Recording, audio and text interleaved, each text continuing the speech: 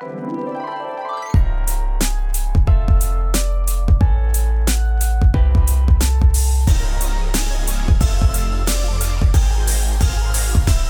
to You're Making It Worse. We're here, we're queer, who cares? I'm Elliot Glazer. And I'm Brent Sullivan. And I'm H. Alan Scott. Textual healing. Okay, so we are at the tail end of our once a decade redistricting process. Oh, and it's got been my very party hat on. fun. 538, the politics blog, has had actually an interactive map since the start that I've followed literally 5 times a day. Brent's been jerking off to it 3 times a day. And like you know you're nerding out on politics a little too hard when you send a text to Alan and he's not even engaged in like what you're talking about. It's well, okay, here's the difference between you and I and politics is that you do really get off on the minutia of politics. You get off on the procedural things, which I love, but I'm more of a political science sort of like strategy person. Son of a bitch. So I don't maybe get off necessarily on the redistricting on the minutia. Well, I mean, it's fascinating. It's all politics is local, so it's important. Yeah, all politics is local, and obviously, anyway. Long story short, every decade the country, of course, conducts a census, and from this census we reapportion each state's representation in the House.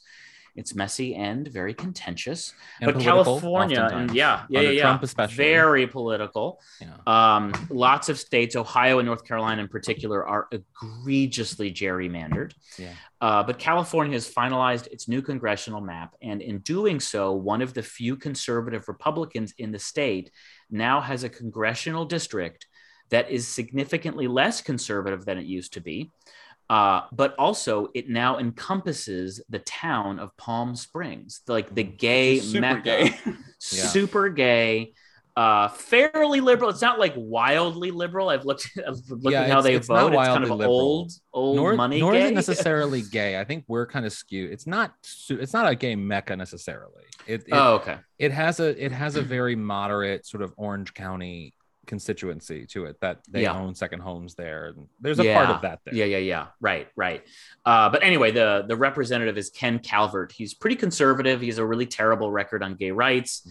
And so it's interesting that an anti-gay representative might very well soon represent, one of the gayer, like I feel like Palm Springs is like top 5 gay destinations, right? Yeah. But historically it's interesting because it was only the HIV/AIDS epidemic that really sort of made Palm Springs the quote unquote gay Mecca that it is today, primarily because a lot of the conservatives, the Hollywood conservatives like Frank Sinatra, Johnny Carson, etc., they all had homes there and would vacation there. And then all of a sudden people they know are getting HIV/AIDS and they're like, wait, is my community secretly gay?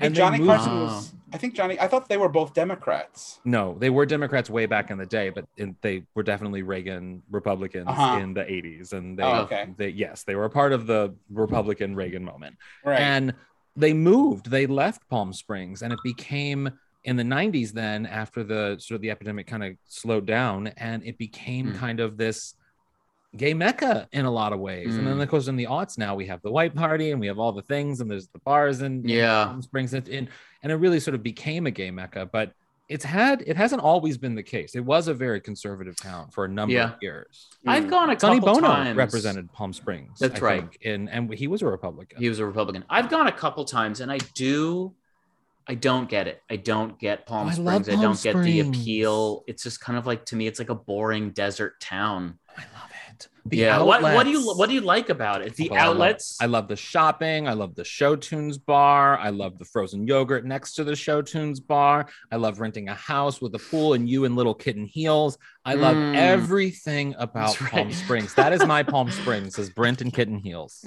That is actually true. That is actually true. We're gonna get that. We're gonna post that picture. There's a picture out there somewhere. It was circulating in our group text. That's the best. That was the best. Oh, kitten, tiny little heels. And it's like, this is Brendan drag.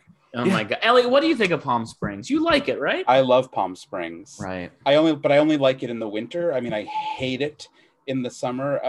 It's unbearable, quite honestly. Like, I don't know how humans live there, but in the winter, it is I just love it. I think it's so cheesy, and I love that it's cheesy. Yeah. I love I love that. I think I felt very comfortable there when I first went, because I was like, the gay bars have carpeting and like cheesy lighting, and that made me feel genuinely like soothed. And I felt we went out peace. We went out to a gay bar. I think I was with you, Elliot. I forget. Yeah.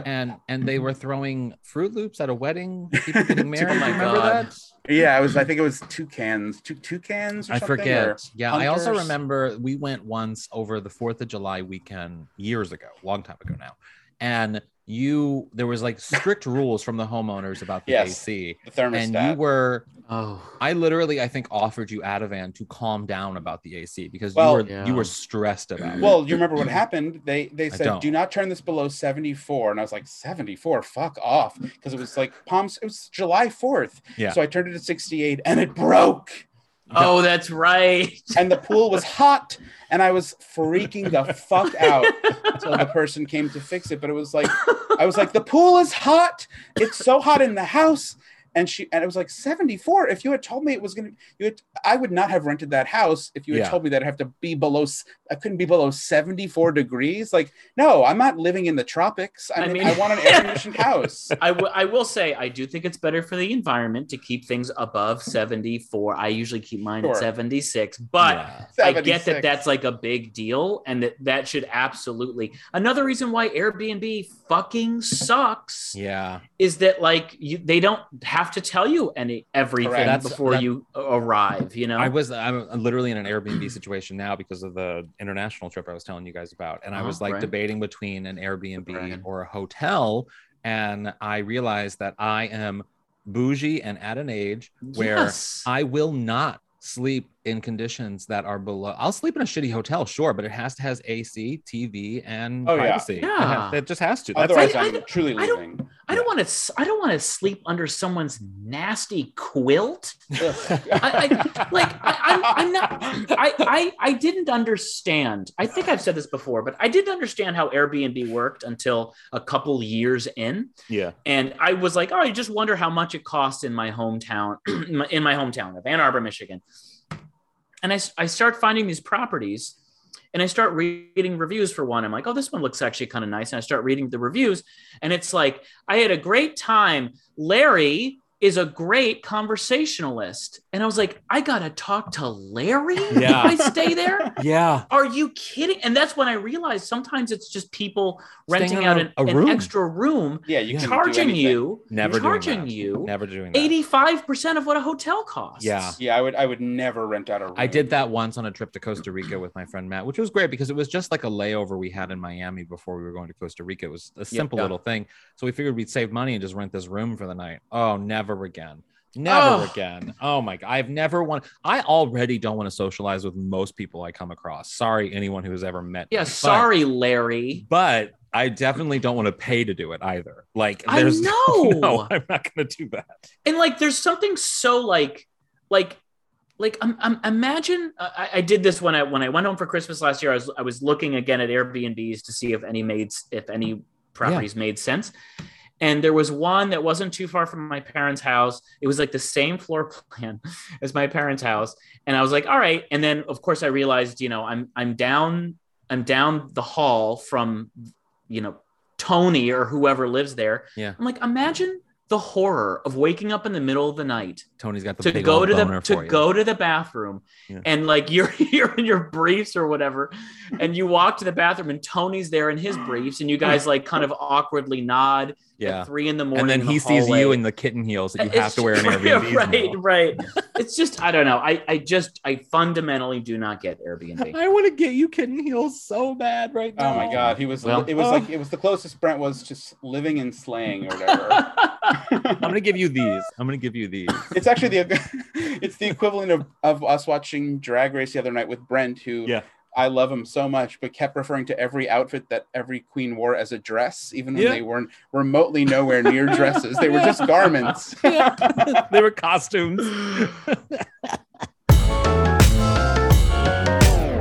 Not even joking. So excited for our guest today. I have loved her for a number of years. Danielle Perez. Hi. We met years ago at Nerd Melt. R.I.P. Nerd Melt. Oh my God, that's a big R.I.P. Yeah, I said R.I.P. because that was such a good place. Mm-hmm. Oh, for anyone in LA, everyone listening who's not in LA, they're like, they have no idea. Melt? What are you What's talking that? about? Is that a sandwich? right. I don't know.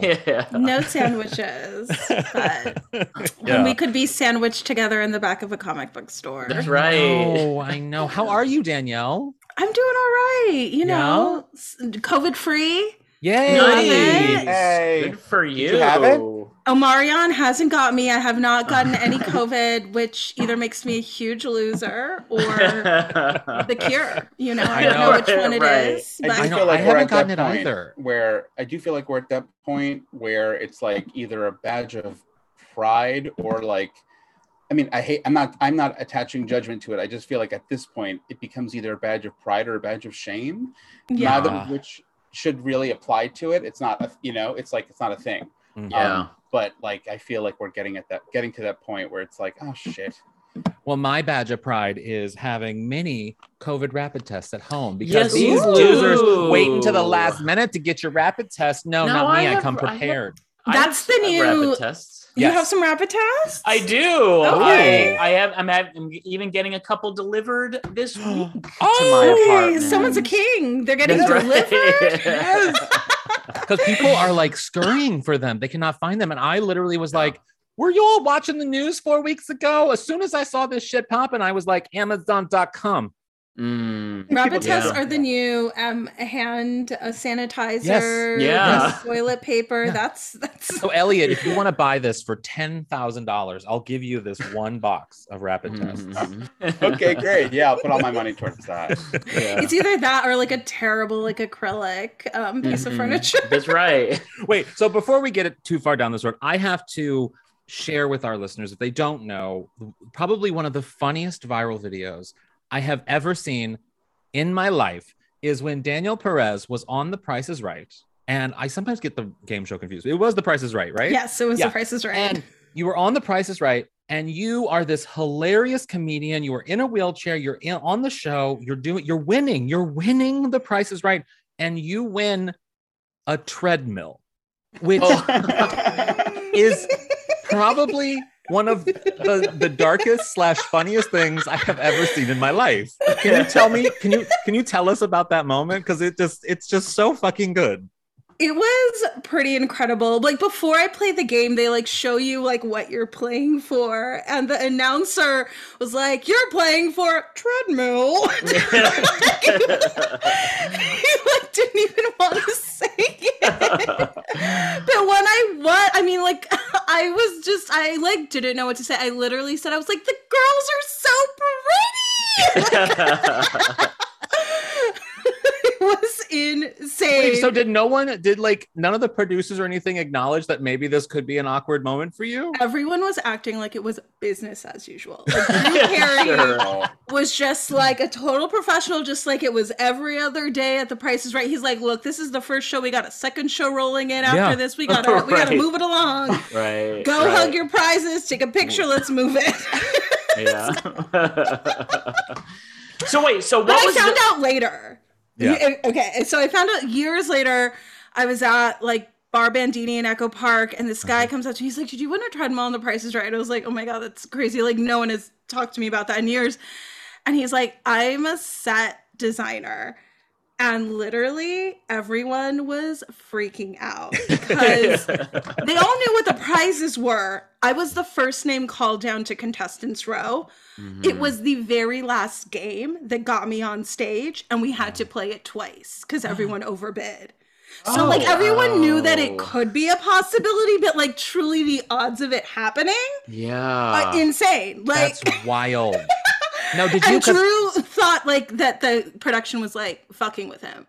Like that's why he was like determined not to like say anything about it. I remember I was never called up, although I used every fucking card in the book to get called up. I was like, I'm a faggot. I had cancer. I'll have another disease if you want me to have it. Did you have a shirt on? Yes. I had a shirt that said things? Yes. Yes. That was your qualifications for getting called on down?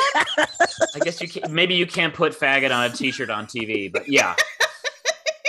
No, right. So like when you were in the process of like going into the show and stuff, did they spot you out in line like outside of the CBS studio there? Yeah. So I was like in a big group of there were 15 of us because like I don't know if you guys know Wendy Starling, super fucking funny comic. That is just right before she moved to New York, so she was like doing LA things. So I was in this big group with her and her like family and stuff, and some friends and. So they go down the line and the guy came up to me. He's like, where are you from? And I was like, LA. And he's like, are you Valley Girl? And I was like, for sure. It was like really insane. It's a total yes and game. It's an improv game. You just have to say yes to whatever they say to get on the show. For sure, yeah. And then, so he keeps going down the row and then they, kind of dismiss us to move along. And he comes back to me and he's like, if you get called, just follow the person in the red jacket. And I was like, okay. And everyone freaked out. And I was like, they're just being nice because I'm in a wheelchair. They're just trying to make me feel included. Right. That literally at every stop, someone like said that to me. Oh, that's so funny. They told me in line that like, if you don't like the prize, you can just get the cash value, which I'm sure they said to you too over the treadmill. Did they? Really? Did they let you? Yeah, you can get the cash value of the prize or something on Price is Right. Not I don't know when I anything played. About yeah. Mm-hmm. Not when I played. Oh wow. They were like, What'd you can do with either the get the prize then? or not. Oh my god, literally it is still in a box in my No way.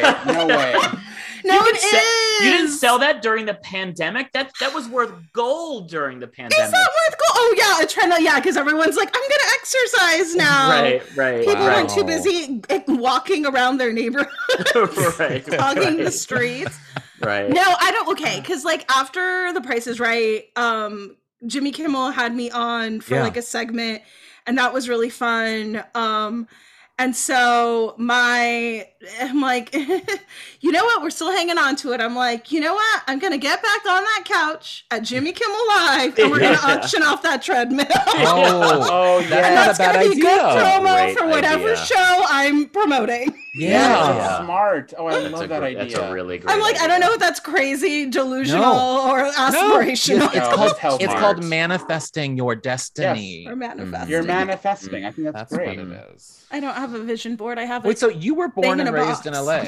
Yeah. You were born and raised in LA, which is so rare to like, I mean, especially in LA to meet people who are from here. You know what I mean? It's just, you don't. Any of you guys from LA? No, New York. Yeah. Here. Oh, yeah, Michigan. Missouri. Yeah. Wait, also, because you were raised in LA, I mean, how late or early did you get into stand-up? And also separately from that, how late and early did you get into deciding you could go on game shows? Did you do any others than The Price is Right? Because there's so many to do here. I know, that's what's kind of wild. I'm surprised I actually haven't been on more game shows. Right. But literally The Price is Right is the only game show I've ever been on. I mean, you killed it. You literally killed it. It was a couple years ago that I was like, I've lived in LA for at that time like 5 years. I was like, I've never gone to anything unless it was something I was doing. And so I went to the Dr. Phil show. I went to They Dr. give good Phil. Prizes, right? Do they give good stuff? Dr. Phil doesn't give prizes. It's just like, he's just really, it's like just kind of trashy talk, but like they pretend it's like he's like a real psychologist, but it was so much fun. Like you forget, like getting tickets is usually really easy. And, you got to show up early and then they give you like garbage snacks, but like, it's just kind of cool to like see the set of Dr. Phil and he comes out you also and he have walks a unique, like an animatronic. But you have a unique love for Dr. Phil, the show itself. I did. Are you a super fan?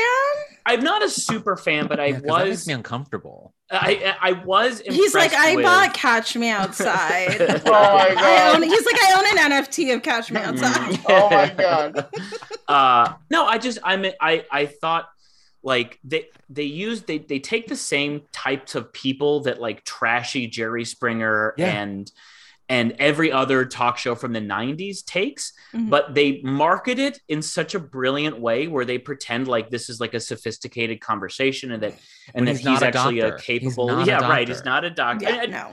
I forget if he has his master's or something. But anyway, I've just always been kind of fascinated by the show, but also sometimes like there are some really interesting guests. Dr. Phil is literally the definition of the most uniquely American thing in that in any other part of the world, if you claim to be a doctor, you would be put in prison. Yeah, right. You know what I mean? But in US, it's like, here's a talk show. Yeah. Why not? Yeah. You could be a doctor. Like, it's like Steve Harvey's a judge now. And we're like, do you have to go to law school for that? Yeah, right. Not in California, apparently. Because Kim Kardashian can be a lawyer without having gone to law school. So you can do anything in California. Yeah. So I mean, Danielle, so I decided, I was like, I'm just going to be a stand-up comedian. Yeah, you're allowed to do that in California. Wait, so, but you lived in San Francisco for a good number of years before coming back to Los Angeles, right? I was in San Francisco like about 2 years. I went to San Francisco State after high school. I literally was like, what's the farthest I can get from LA? And it was like, apparently San Francisco. So 5 hours. 5 hours. Yeah, it was like, that's what happens when your GPA is very bad, but you score high enough on your SATs to get accepted to a state school. Impressive. Wait, what did you get? What did you get on your SATs? I think I got like 14 something. Wow. That's very good. That's really good. No wonder you won Price is Right. Dragon. Famously about solving quadratic equations. No.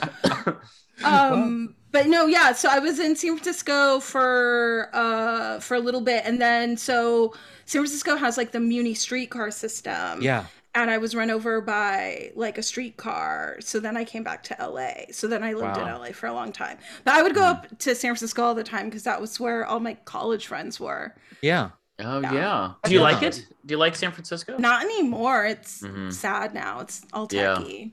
It's really, it's a bummer. Because like when I was up there, it was like we didn't even go to Oakland, you know? And like you could still kind of trapeze around the city, and now it's just like unrecognizable. Yeah, totally. Yeah. But I mean, it was the trolley accident was a huge impact on sort of even just your comedy. Like you have really sort of turned that into something that, I don't know, is just really funny and really awesome. And sort of the foundation of like what I love about comedy is just someone taking something and like turning it into something really original and funny. And it's it's awesome. I've always really loved that.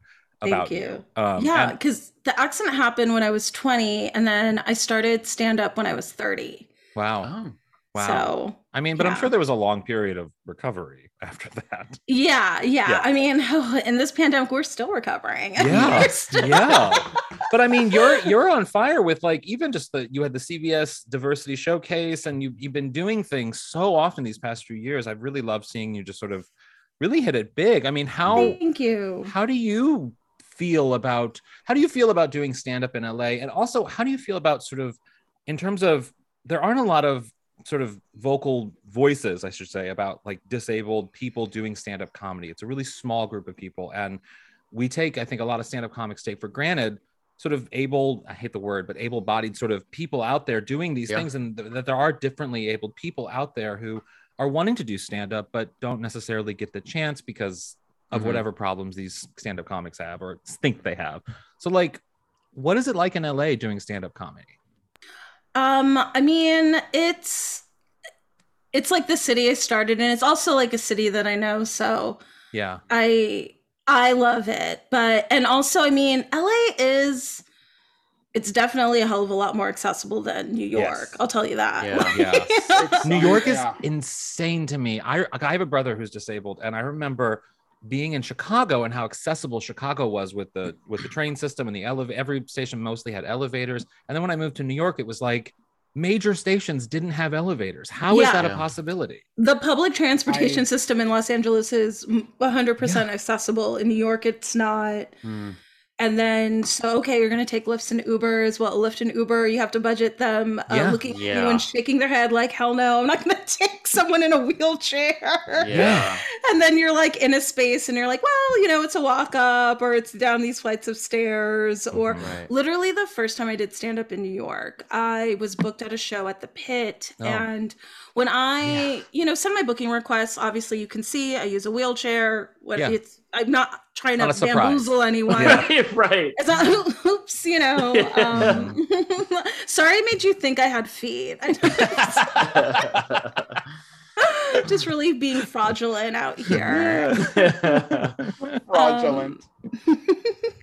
But so he was like, I was like, it's fine. I just need, a couple people to help me in the wheelchair. It'll be fine. And then he was like, the manager or who's ever in charge is not comfortable with people helping you.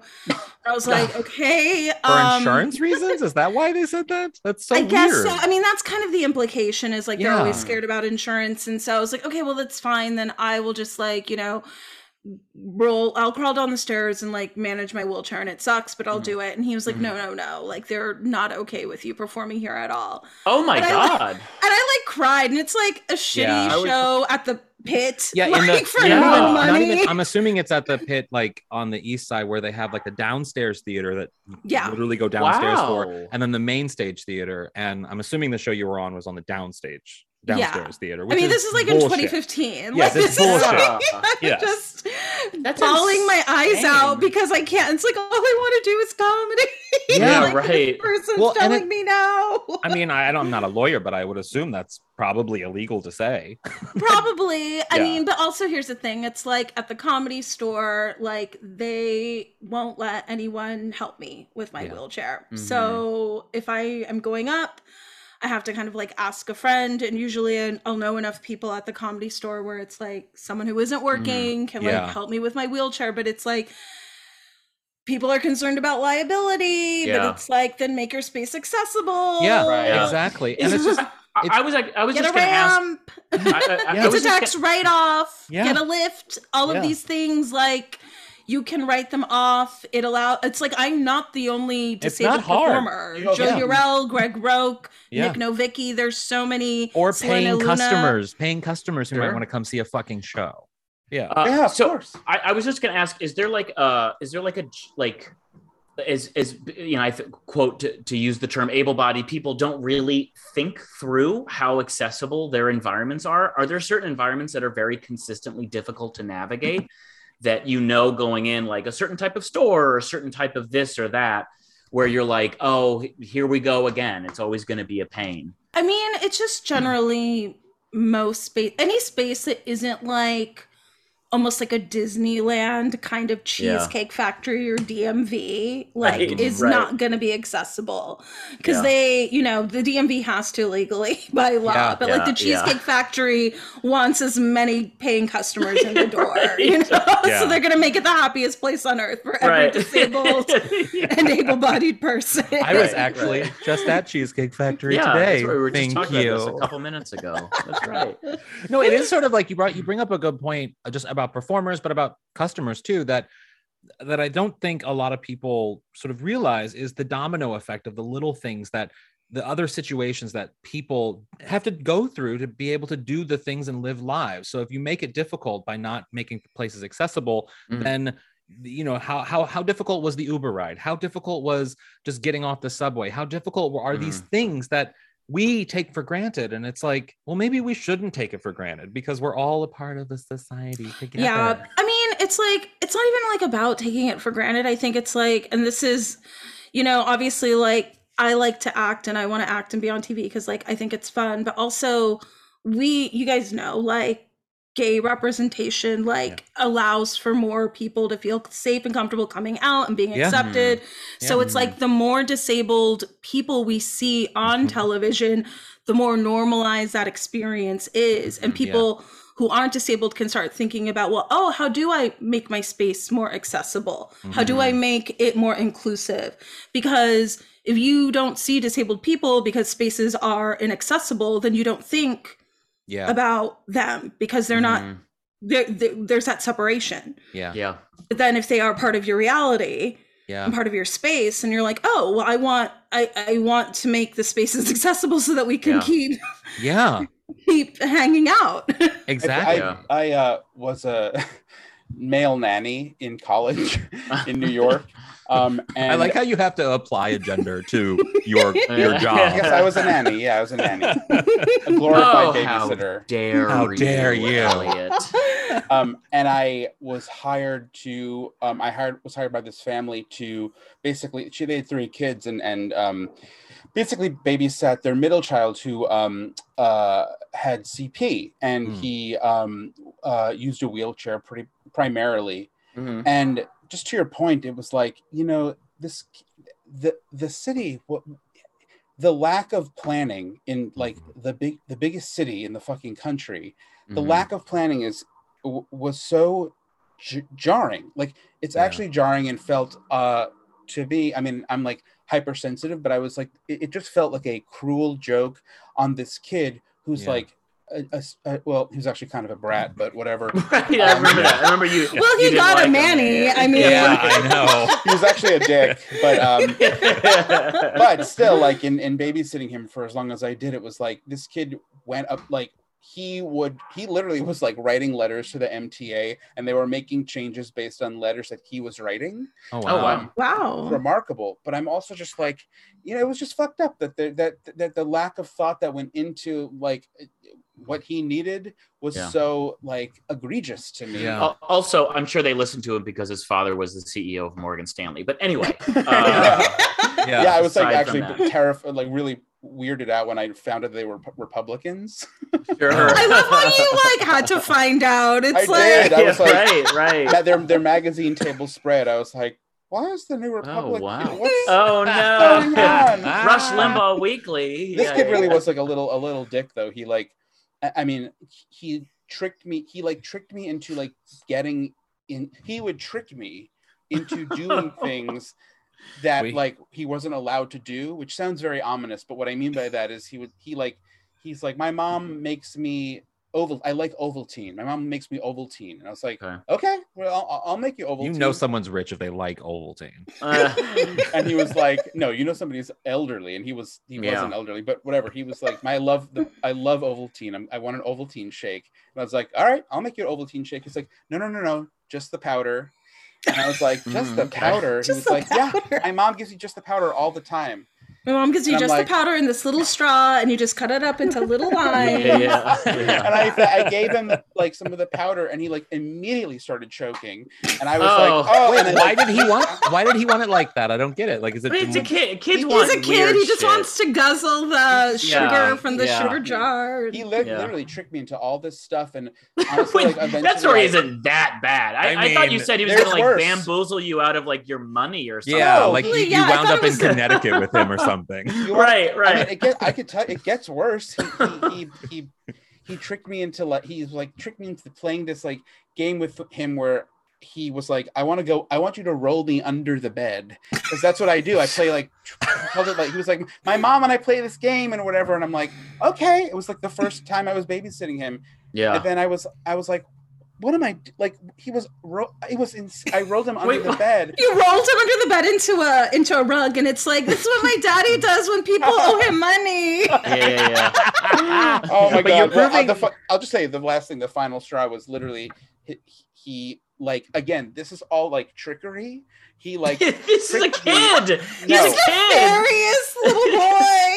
His mom was like, "Can you take him to the bathroom?" And I'm like, "Sure," because I learned how to like help him to the bathroom, but also let him be individual. But I was a buffoon. Like, what am I getting paid $12 an hour? Like, you would hire me, but whatever. I took him to the bathroom at the doctor's office, and I'm telling you, he tricked me, because I was like, okay, I'm putting you on the toilet, and then I'm going to go outside. And he was like, no, you can't go outside. And he like screamed, and his whole family was there. And I was like, okay, I guess I'm going to stay in the bathroom. I don't want it, whatever. So, and he's like, can you help me? And I'm like, sure.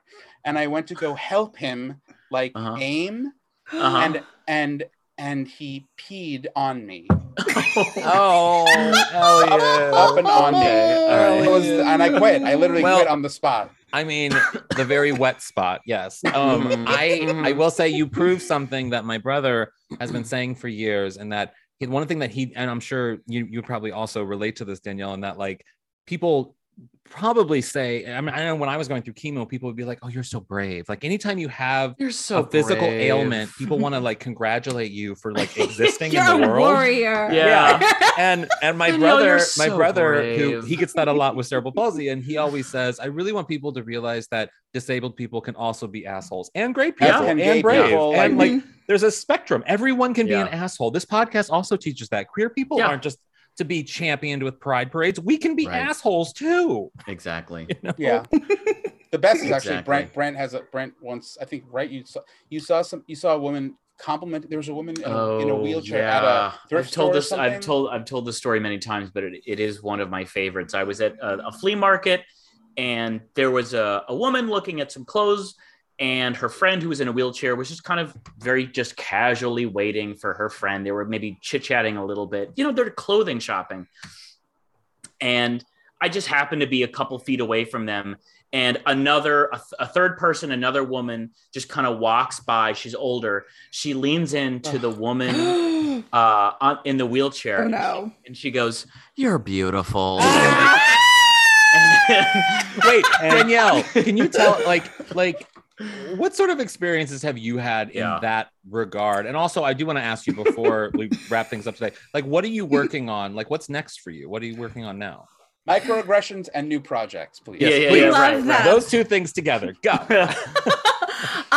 One time I was having dinner with friends, and this guy walked over and asked if he could pray on me. And I was like, "Sir, we are eating pizza. We are having a full private meal." He wanted to pray. Pray on me. That sounds sexual. It really was. Weird. It was just like, really funny. No. Yeah. I'm like, I grew up Catholic, so it was like this whole like Christianity, like wanting to reach out and touch someone. I'm like, please keep that to yourself. Yeah. But literally, I was like, you know what? You can just like maybe pray on me from over there. Yeah. He's like, I would have to touch you, and I was like, oh no. Okay. No. That's so awkward. Put my hands on you. That's insane. I felt ill. It was crazy, and it was like. He was just standing at our table in the middle of a restaurant. It was like, go away. You're a stranger. Like, here's the deal. Send me a bottle of wine, right? Yeah, Be like, God, she's so brave. She shouldn't have to pay for her pizza. Yeah. Oh my God. Yeah. Don't fucking try to touch me. That's the way to do it. That's the way to do it. That is so funny. Wow. That is unreal. But tell us about the projects that you're working on right now. Projects. Oh my God. Projects. I actually, I just finished in the room of Megan Amram's new show for Peacock. Fun. It's a Pitch Perfect, a spin-off starring Adam Devine. Very exciting. Mm-hmm. It's going to shoot in Berlin. It's very, very cool. Oh, wow. Very cool. Berlin. Are you going to go to Berlin? I am not going to Berlin, but maybe fingers crossed. Who knows? We don't know. It could be cool, but so that's like really fun. Yeah, and, I love when Adam Devine is naked. He's naked so much, and I just love it. I love how you heard Berlin and you're like, he will be nude. And honestly, we've written in some things where he is. So. Thank you. I knew it. There's just one movie he's in where he's like plays a butler or whatever, and he's flying around the room with his pants off, and it's a whole. You see his whole full penis. Whole full penis and butthole. It's whole moment. I love it. And whole? Yeah. Penis and whole. Yeah. So maybe work that out. Maybe tell Megan about that. We'll text. Okay. Yeah. I'll tell Megan. I'll let her know. I'm sure she'll be on board. Yeah. Megan loves whole.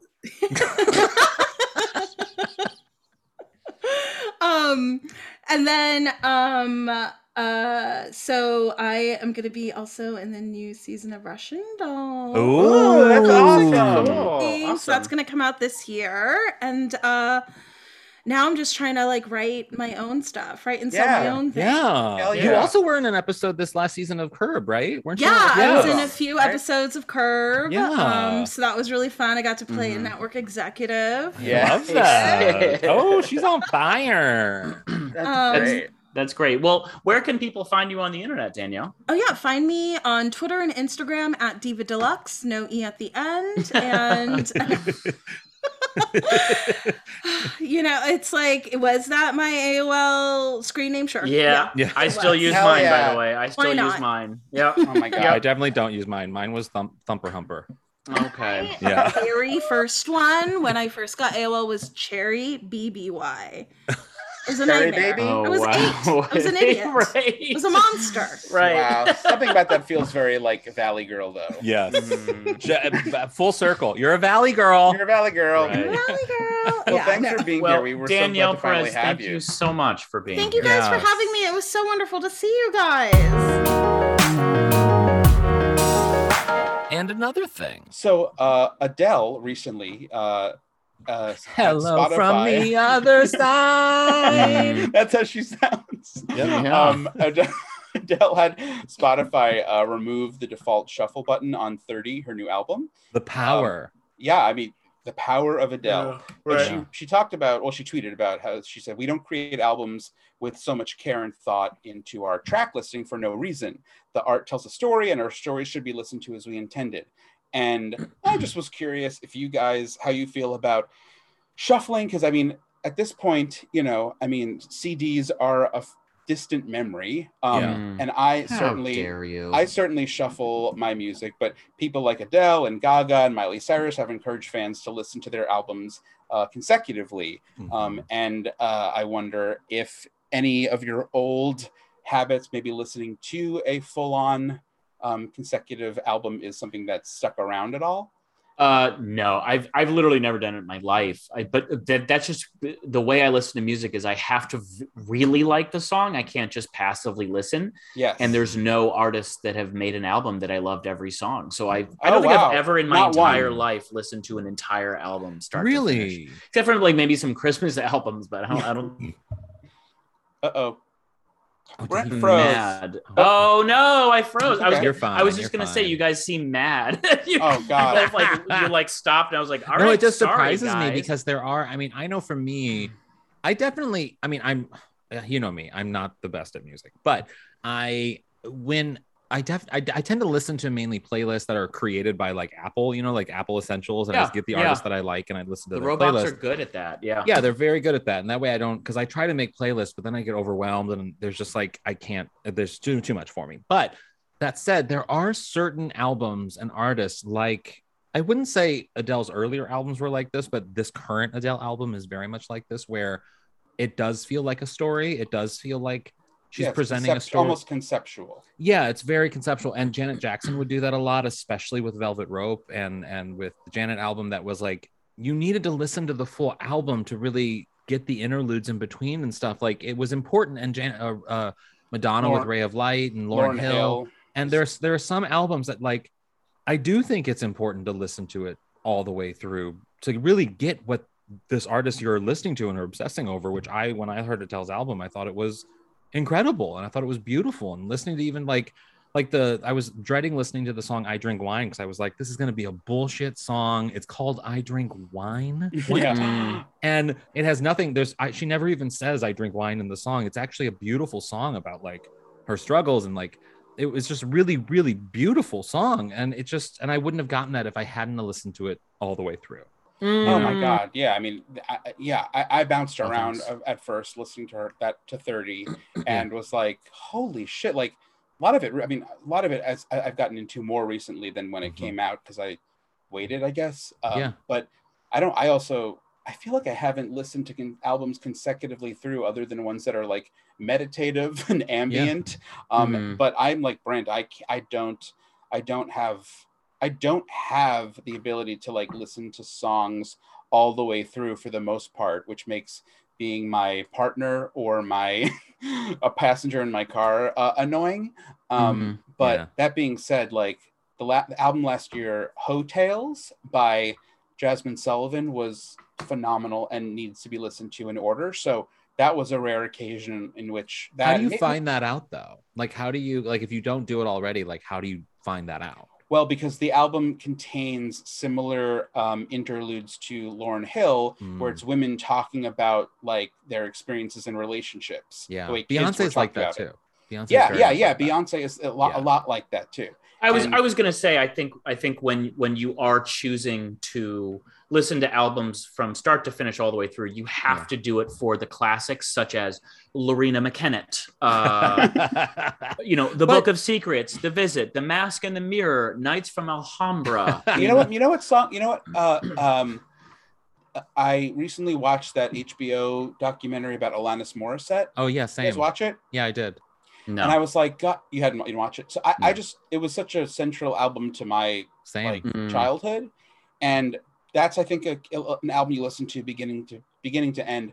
But I was curious as to whether or not you think that Alanis, the album is great. and it's iconic, obviously. Yeah. But that like her style and her lyrics and her like art is a little. I just think it's kind of a little juvenile in like in following up. Like the more stuff she's made as she's gone on, I'm like, is this like magnetic poetry? I don't think anyone knows any of the stuff she's done since Jagged Little Pill. Just because I actually like some of her stuff. I mean, yeah, she had some good stuff, but like she definitely, I think you could argue she was a one album wonder in a lot of ways, and really? No one. Oh. I mean, other than Thank You, India or whatever, what other songs do you know that she's done since Jagged Little Pill? Like, Precious Illusions, you son of a bitch. Song, yeah. Okay, Precious Illusion. But everyone listening is like, what? Precious Moments? Like they don't, it's not something, they know her for Jagged Little Pill. And that's the problem with having that massive of an album, is that you become known for that one album and everything you do after that is sort of an afterthought. Yeah. Where you can come off as juvenile. And I think even Jagged Little Pill was juvenile in that, but that was a part of its charm. Yeah, I guess that's true. It was this young person sort of coming into their own and being sexual and figuring out their angst and the reality of the world and all these different things that was a part of what made it so great, I think, in a lot of ways. And I actually to kind of take this full circle, I've heard people refer to me as sort of a one-hit wonder because of my comedy album Barf City, which is available on iTunes and Spotify. Definitely shuffle anywhere. Should you listen to Barf City on shuffle? Yes, you should. Yes, you should. You should? Yes. No. You should listen to Barf City. First of all, you should buy Barf City. And you should listen to it however you wish, because there isn't really a cohesive theme running throughout. It's just all narrative. A celebration of Brent. It's all a celebration of Brent. Every single joke starts with, "Oh, you son of a bitch." That's right. You know what?